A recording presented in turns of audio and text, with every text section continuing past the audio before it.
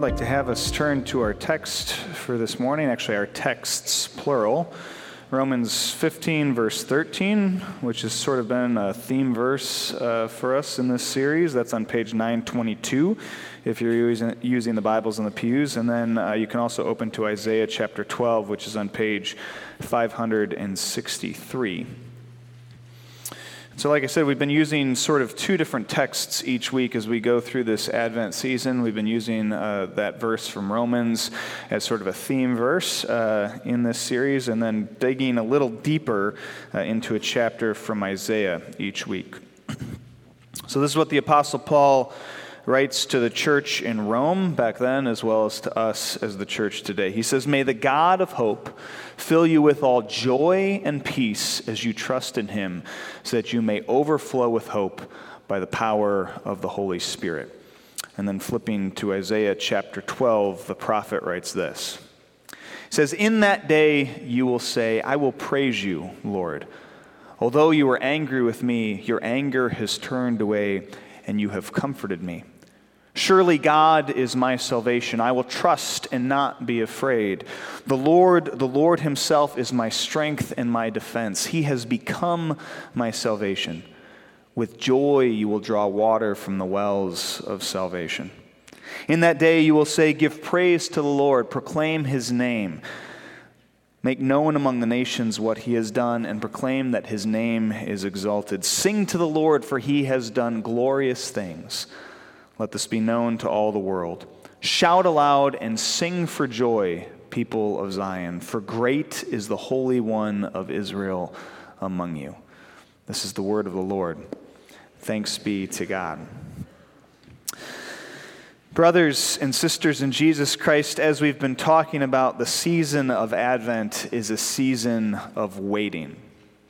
It's a season of waiting on the Lord, a season of waiting for Christ our Savior, a season of waiting for all that God will do as he works to redeem and restore this world.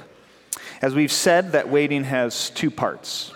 First, in Advent, we commemorate the waiting that God's Old Testament people, the Israelites, did for centuries as they waited for God's Savior to come.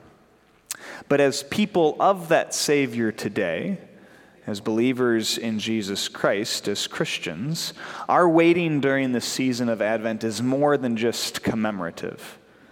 That's because while the Israelites waited for Christ's first coming, we as his people today wait for his second.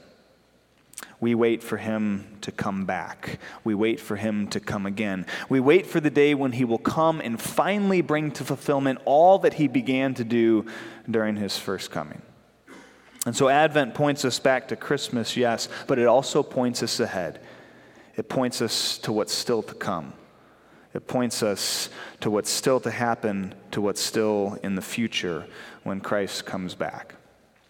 As such then, and we've been talking about this throughout this series, Advent forms a couple historic Christian values or qualities in us. For instance, and we looked at this 2 weeks ago, Advent makes us people of hope. People who can look into the future and know, really know, that what we believe will someday come true. Second, Advent makes us people of love, people who show deep affection and commitment, not just to God, but to each other and to those outside the church as well. And then Advent makes us people of joy, and it makes us people of peace. And so what we've been doing very simply during the season of Advent here at Ivanrest Church is walking our way through those different values, talking about hope, love, joy, and peace, and how it is that us as people waiting for our Savior can become people of hope, love, joy, and peace. And so this morning we continue with the third one. We continue with joy. That's really what our passage this morning is about. It's about joy. In verse 3 here, Isaiah says, with joy you will draw water from the wells of salvation. And then at the end of this passage in verse 6, he says, shout aloud and sing for joy, people of Zion, for great is the Holy One of Israel among you. Now, it's important to understand before we go any further into Isaiah chapter 12 here, and we've talked about this before in previous sermon series as well, but the Bible has a very different definition of joy than we tend to give it in our culture these days. We tend to use that word joy the same way that we tend to use the word happy, right? We like to think of them as synonyms for each other. Two different words, but they mean the same thing. Happiness is joy, joy is happiness. They're the same thing, the same feeling, the same emotion. The only problem, though, is that they're not actually the same thing. Joy and happiness aren't synonyms for each other. They aren't just two words that mean the same thing, and so we can't swap them out for each other as easily as we like, at least not biblically. That's because however else our culture might define those two things, joy and happiness, the Bible, biblically speaking, defines them very differently from each other as two very different things, two very different emotions or ways of being. And so as such, it's important not to mix them up. Let's start with happiness. At its most basic, happiness is a response emotion. It's an emotion that responds to or reacts to something. Specifically, it responds to or reacts to our circumstances in our lives. For instance, if my circumstances are good, then I'm going to be happy, right? But if my circumstances aren't good, things going on in my life aren't the way that I like them, then I'm not going to feel happy. I'm going to feel something else instead, right? Anger or frustration or sadness. That's how happiness works. That's how it functions. It's a response to what's going on around us and whether or not our circumstances are the way that we like them. Okay? What that means is that happiness can be kind of a fickle thing. It can be a fickle thing because our circumstances can very quickly and very easily change. They can shift. They can look different. And so as a result, our happiness can too. One day we're happy, the next day we're not. What's the difference? Well, our circumstances have changed. Just as a side note, by the way, but this is why I find our culture's emphasis on happiness to be a little shallow. It's one of the things that our culture kind of talks about as a good foundation for life, right? We talk about the pursuit of happiness, or you'll hear people say things like, I'm just trying to be happy. I'm just trying to have a happy life. People pursue happiness like it's the only goal or good worth having in our lives. But the problem is that happiness is an ever-moving target. It's a constantly shifting aim. And so when we chase after that as the main goal for our lives, we continually come up empty, grasping at the wind, wondering why we're never as happy as we want to be. But joy is different. You see, at least according to the Bible, joy isn't an emotion the same way that happiness is. It's not a feeling. Instead, it's more of a state of being, or a mode of existence, an identity or a way of operating. That's because biblically, joy isn't dependent on our circumstances. Instead, the way that the Bible talks about joy is that it's dependent on the Lord. That's where our joy as Christian believers comes from. It comes from God. It comes from who He is, what He's done, and what He is still yet to do. And so as a result, our joy as Christian believers never changes. Since He's the source, since God is the source of our joy and He doesn't change, our joy doesn't change either. Instead, it's meant to always be there, always in the background, humming along. I've used this analogy before, but every time I talk about this, I like to sort of explain it this way. And I've been here for 2 years now, so I'm out of new analogies. Whenever I talk about this, the difference between happiness and joy, I like to explain it like this. Back before Sarah and I got married, I lived in an old house in downtown Milwaukee with a couple of friends of mine. Like a lot of old houses, ours was built in either the late 1800s or early 1900s. It had a lot of character, and there was a lot that we really liked about the house. But also, like old houses, it had a couple things that weren't quite so great about it, and one of them was that it wasn't very well insulated. It was a pretty drafty old house. And so as a result, during the winter, which lasts forever in Wisconsin, our house could get pretty cold. Well, what would we do when that happened? Well, we'd turn up the thermostat, right? Or we'd put on a sweater, or we'd put on a pair of slippers. We would do something to change our circumstances. When our house would become uncomfortably cold, we would do something so that we could feel comfortable again. And that's what happiness is like. It's dependent on our circumstances.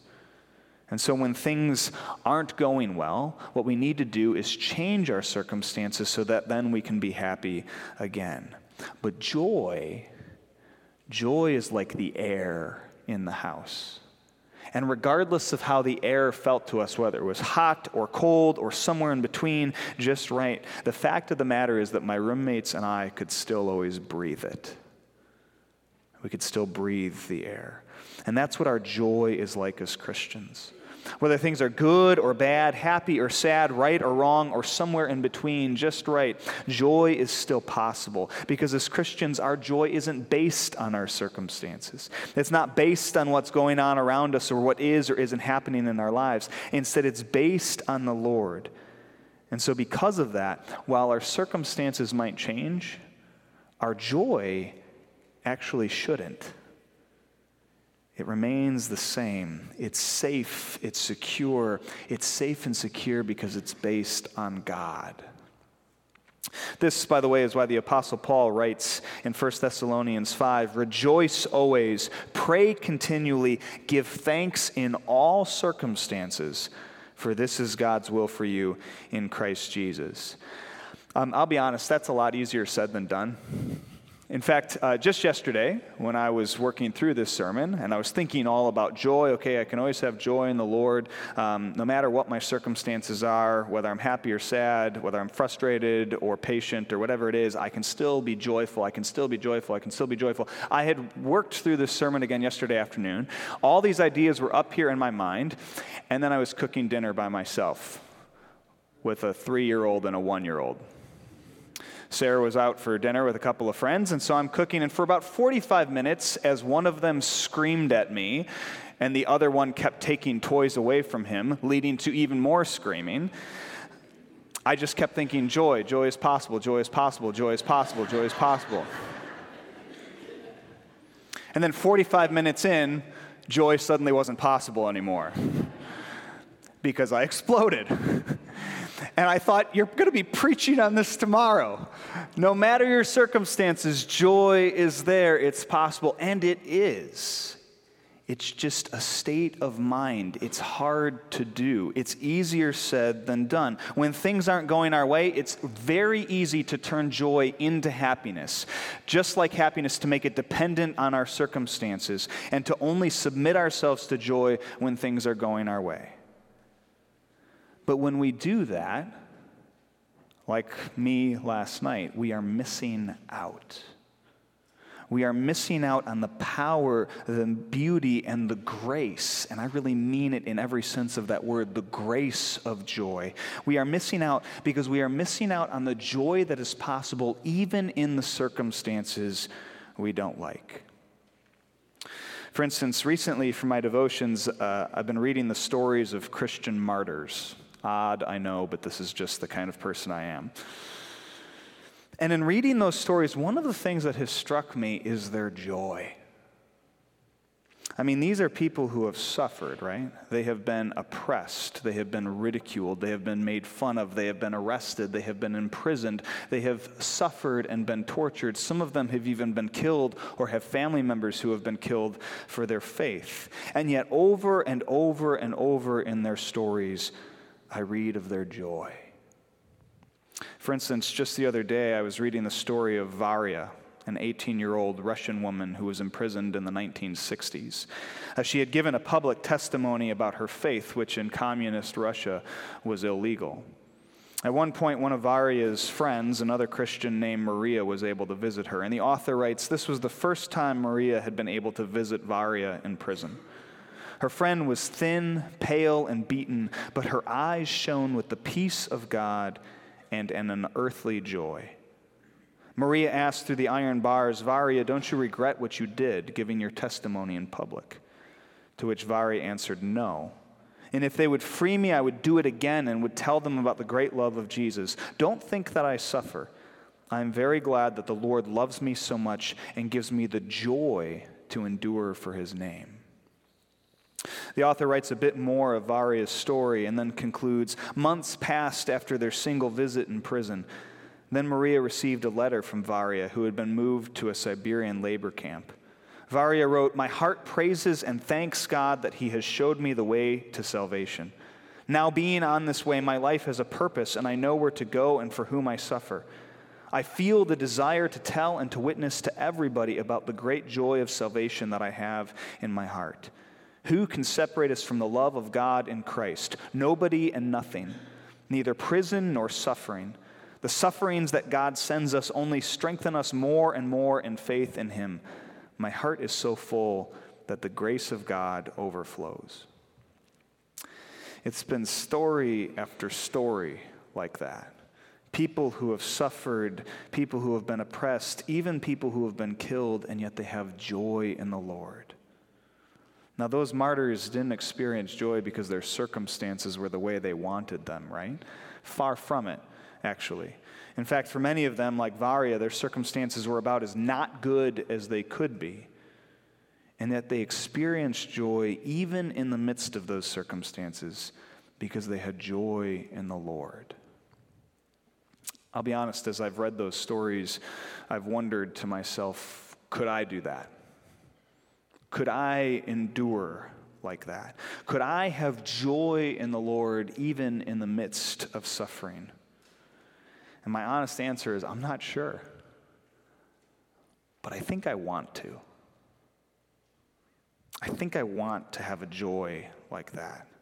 I want to have a joy like that in the Lord that nobody and nothing can take from me. Well, again, that's the kind of joy we see in our passage this morning. Truth be told, this passage, Isaiah chapter 12, it's more like a psalm, actually, than it is a prophecy. As John Goldengay says in his commentary here, this passage gives Judah a song to sing on that day, a song rather like the thanksgivings or testimonies that appear in the Psalms. And so with that in mind, what's this prophecy of thanksgiving in Isaiah 12 about?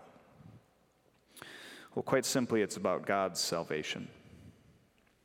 In the chapter just before this, Isaiah 11, God's people, Israel and Judah, have received a promise of deliverance from God.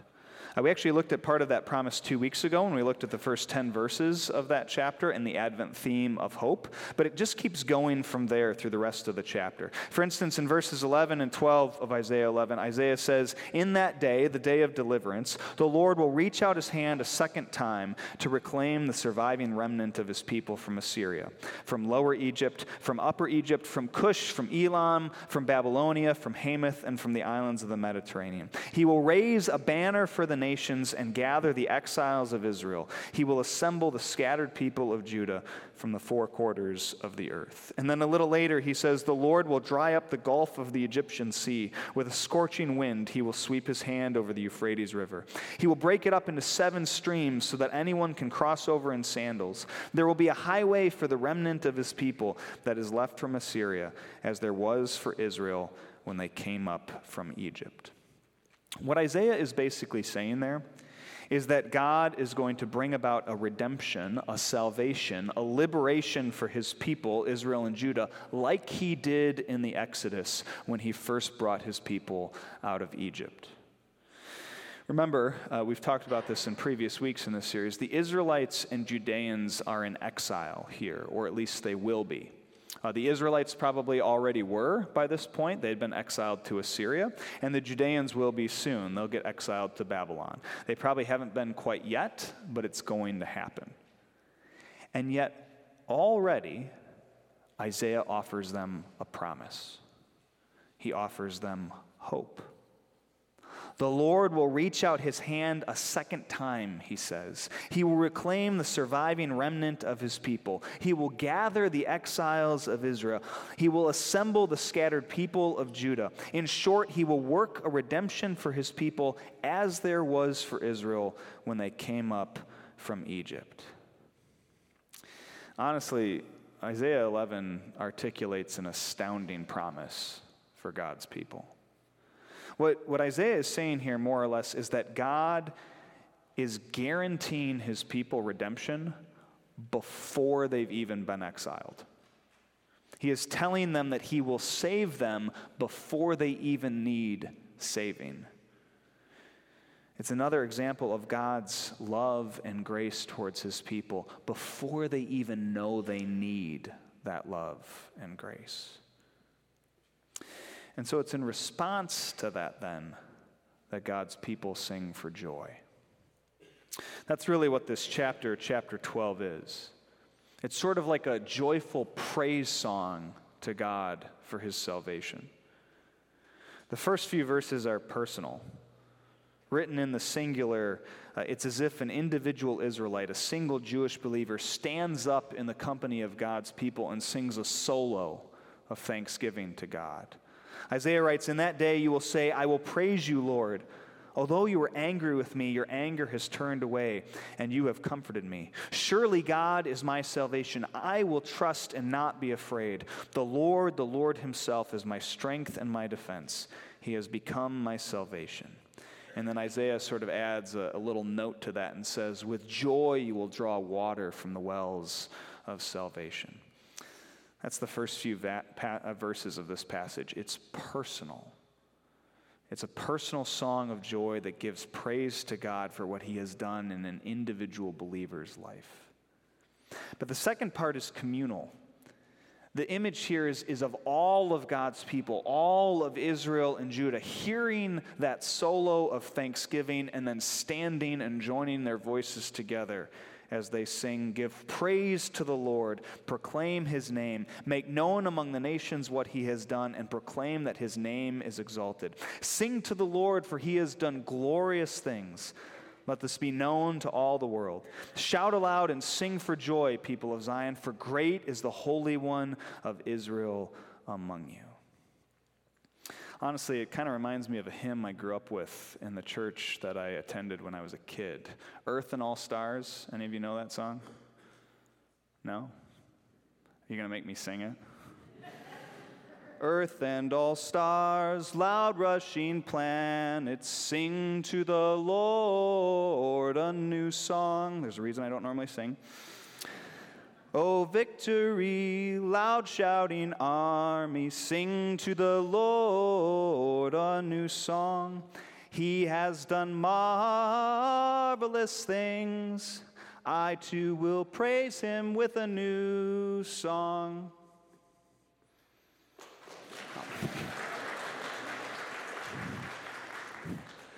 You keep surprising me. I talked about U of M beating Ohio State and I got applause. Now I sing and I didn't expect that either. That's what's happening here. Israel is praising God for doing it again. He's done it again. He's done it again. He's done it again. Like so many times before, he's worked salvation for his people. He has come through and delivered them. He has raised them up and given them salvation. He has done glorious things. He has done marvelous things. We too will praise him with a new song. And he has done this not because of anything his people have done or accomplished, but simply because of his grace. Because of his love. And so in response, Israel praises him. Walter Brueggemann writes in his commentary here, Israel has now received unexpected and unmerited goodness from Yahweh, and so is under obligation to give public voice to the miracle of homecomings and restoration. Thus Israel restored is called to give thanks, call upon the name, make known, praise, shout, sing for joy. Israel cannot now restrain itself, for the unexpected, undeserved, inexplicable has happened. It's the sort of thing about which one cannot keep quiet. Or as one of my seminary professors used to say, at some point you just have to stop talking about the gospel and just start singing about it instead. And my friends, the same is true for us. You see, like Israel and Judah, we too have received a promise. We too have received a guarantee of salvation. We too have received assurance of something that God will do. Like the Israelites and Judeans, our sins will be forgiven, our punishment will not last, and our exile will end as we too are restored to our God. We call that the gospel, right? It's the good news of salvation. And it tells us that, like so many times before, God has worked an act of redemption. He has worked an act of restoration. He has worked an act of salvation to restore us to himself as his people. And he has done that through the Savior that we wait for, anticipate, look forward to in this season of Advent. Through his Son, Jesus Christ, God has brought us back into relationship with him. He came among us and lived with us. He taught and changed us. He died for us, and then he rose to new life so that we can have new life too. In short, like God's Old Testament people, Israel and Judah, God has led us out of our exile, freed us from sin and death, and made us his people again. And so what is there left to do but sing, but praise, but shout for joy? I'll be honest, we Christians should be the most joyful people on earth. It should be our defining characteristic. It should be our lasting impression. It should be what we are most and best known for by everyone who encounters us. Because we have a salvation, an assurance, a guarantee that nothing can take away. As the children's author Phyllis McGinley once said, I have read that during the process of canonization, which is the process of making someone a saint, the Catholic Church demands proof of joy in the candidate. And although I have not been able to track down chapter and verse, I like the suggestion that dourness is not a sacred attribute. Dourness is not a sacred attribute. She's right. It's not. Dourness, crankiness, and joylessness have no place in the Christian life, even when your kids are screaming at you as you cook dinner. Instead, we need to be people of joy. We need to be people of joy because we are people of God. And as people of God, we have a joy that nothing can touch because we have a salvation that nothing can take away from us. Thanks be to God. Amen. Will you pray with me?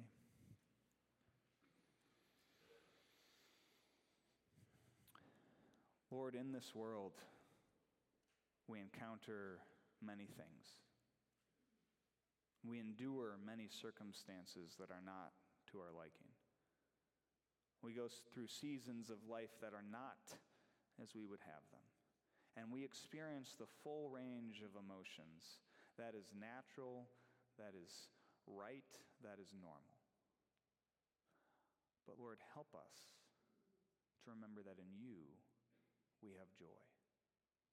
That even in the midst of our happiness, our sadness, our grief, our anger, our frustration, whatever it is we feel, our salvation in you never wavers, and joy is possible. Make us people of joy. Help us to breathe it in like the oxygen we need. And we pray all of this in the name of